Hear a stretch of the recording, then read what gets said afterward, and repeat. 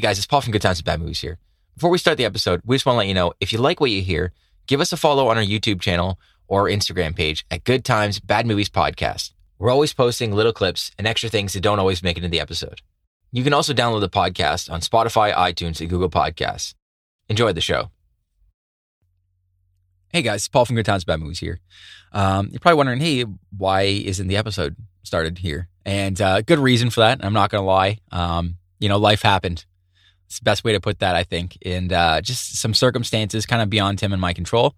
We just kind of got delayed putting the bells and whistles on everything. So normally, the episode comes out the first of the month here. So next week, it's the 13th of July. We'll have our episode coming back out and we'll be back on schedule after that. But, in the meantime, we thought, we don't want to leave you guys hanging for a whole week just with nothing, right? That sucks. So Tim and I did some digging here in the archives and we pulled out sort of an old segment from episode 17 when Tim and I sat down and watched the Australian cinema classic, Mighty Morphin Power Rangers, the movie. When I was watching the movie, I was doing some research for it. And along the way, I found some weird and crazy stuff to people that, had been in the movies before or worked on the movies. And I didn't really want to bum Tim out because some of it's kind of dark and crazy too as well. So I left it till the end. I sat Tim down and I showed him what I call the dark side of the Power Rangers. So that's what we got for you today. Check it out. Come back next week. We'll have a brand new episode. Our apologies again. And then hope you guys are having a fun summer here too. I mean, Tim and I, we're so busy here, getting a ton of stuff going here and some really fun, cool projects as well on the way. And man, I can't wait to show you guys. Anyways, that's it for now. We'll see you in a week.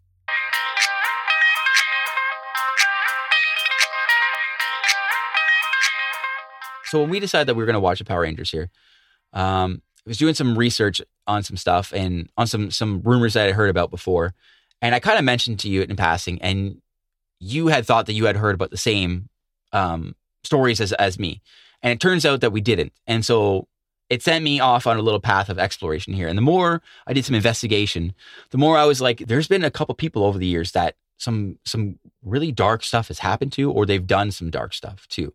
So I kind of want to, I didn't want to talk about it at the start of the movie because I feel like it would kind of put a damper on how fun it was. So this is sort of what I would call the dark side of the Power Rangers. Let's morph down. We're not getting sticky anymore. Okay. So you did mention this one. I remember this. There was this one gentleman. His name was Ricardo Medina Jr. So this guy was in the Power Rangers, is called Wild Force. And I think he played this guy named Cole Evans. And he was the Red Wild Force Ranger. And this was in 2002. Unfortunately, on January 1st, 2015, Medina was arrested after he allegedly stabbed his 38-year-old roommate, Joshua Sutter, on January 31st. He had been stabbed in the abdomen with a, quote, Conan the Barbarian sword at his home in Green Valley. And this was in Palmdale, California. Jeez. Yeah, they called the ambulance. And this guy, he died along the way, unfortunately. So originally, this guy was held on $1 million bail and no charges were filed against him from the district attorney. And on further investigation, he was released later on. Basically, this guy claimed that he stabbed this man in self-defense when this guy tried to open the door and attack him because they had an argument about Medina's girlfriend being at their apartment. On March 16, 2017, he pled guilty to one felony count of voluntary manslaughter. And on March 30, 2017, he was sentenced to a maximum of 6 years in prison. And as of November 2020, he's been released from prison. So, I mean, like, you watch the show and you're like, damn, this dude killed somebody? That was the first thing that you mentioned. The next thing was Trini, the Yellow Ranger. The one from the TV show. Yes. She was in a car accident in 2001, unfortunately. And she died. So she was driving in a car, and the driver of the car lost control, went into a ditch, hit a rock wall, it sounds like, flipped over a guardrail, flipped over a hill, and landed on another rock. And one lady was shot out of the car, and she's like paralyzed from the waist down. Another lady was killed, and unfortunately, what happened with Trini was she suffered internal injuries after a paramedic inserted a tracheal tube into her throat, and blood began gushing out due to internal bleeding. And a helicopter arrived to take her to the hospital, but she died along the way. And so this is the other crazy part about this too, is her co-star, Jason David Frank, who's Tommy in the movie and the TV show, he couldn't be at the funeral because his older brother had died around the same time too. So here's another one. I guess while we're on the subject of the original Rangers, so Amy Jo Johnson, that was Kimberly who played the Pink Ranger. She alleged that her and the others were only paid $600 a week for their work on the show, which included stunt work and public appearances. None of the cast received any royalty payments from reruns of the episode they appeared in. And as a non-union show, there was a lot of physical danger on the set, she alleges. And she said that while filming Power Rangers the movie, this one we watched here, she was almost set on fire during a stunt. And during Turbo, a Power Rangers movie, she was almost electrocuted. Holy. So she nearly escaped death twice, it sounds like. There's also another guy. And this man's name is apparently Skylar DeLeon or DeLeon. I don't really know how they pronounce his name. He was born John Jacobson, which to me already sounds like a fake name, but apparently it's not. So this guy claimed that he was a child actor and he appeared in commercials. And also apparently he says at the age of 14 that he was in an episode of Power Rangers as an uncredited extra in this episode called Second Chance. So this is maybe he's tangentially related to it, because I think that people have looked it up and they haven't found the name John Jacobson in there at all credited, or I don't think even they've seen Skylar DeLeon. Basically what happened was there was a man named Thomas Hawks, and he was a retired probation officer and a bodybuilder. And him and his second wife, Jackie, they owned a 55-foot yacht, okay? And in 2004, they decided to sell their yacht and set up a home in Newport Harbor to be closer to their grandchild. They put out an advertisement, and in the advertisement, this guy, Skylar, answered it. And the couple was initially cautious of this guy, but they became more receptive of him because he brought his then pregnant wife. This guy brought a pregnant wife with him, right, over to meet these people and schmooze them and whatever. So what happens is, apparently, after this meeting with them, the bodies of Thomas Hawks and his wife, Jackie, were never found again. Whoa. So they were just disappeared. And what they allege is that this guy, and he had a couple friends, they hired some friends, they tied these people up to the boat anchor of this yacht and threw them overboard. Okay. Then transferred the papers into their names and used and sold it for money.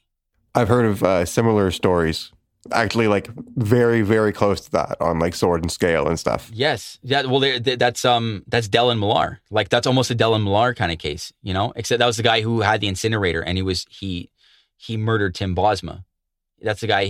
He answered a Kijiji ad, and yeah. There was another guy that killed 3 women as well. Yeah, it's awful. It reminded me of the Dellen Millar thing too. So that's a creepy one. So I found that one too. And then this is the one that originally was brought to my attention. My brother told me about this because he watches Power Rangers all the time with his younger daughter, and he initially brought this story to my attention. And it was this was so wild and so crazy. I couldn't believe this. I had to look this up, and I found an interview with this guy too, and this is what he all alleges. So I'm curious about this. So in the movie here, Power Rangers, Mighty Morphin Power Rangers, the movie, the Blue Ranger, Billy Cranston, is David Yost. He's OG cast member from 1993. So basically, what happens is, I'll give you a little background here. After this movie, the 4th season they go into, Power Rangers Zeo starts, and so David Yost, who is Billy Cranston, the Blue Ranger, he was stayed on as Billy in the show, and a bunch of them left the show and whatever. But his role in it changed. He became like a technical advisor to the other Rangers, okay? And then what happened was, toward the end of that season, he actually left. And his final episode, they sort of did like a chef thing in South Park where they just put a bunch of like footage together that they had, and they had someone like kind of overdub his voice for some lines. And he left, right? And so he wasn't on the show anymore. And so people were questioning him, what happened, whatever, right?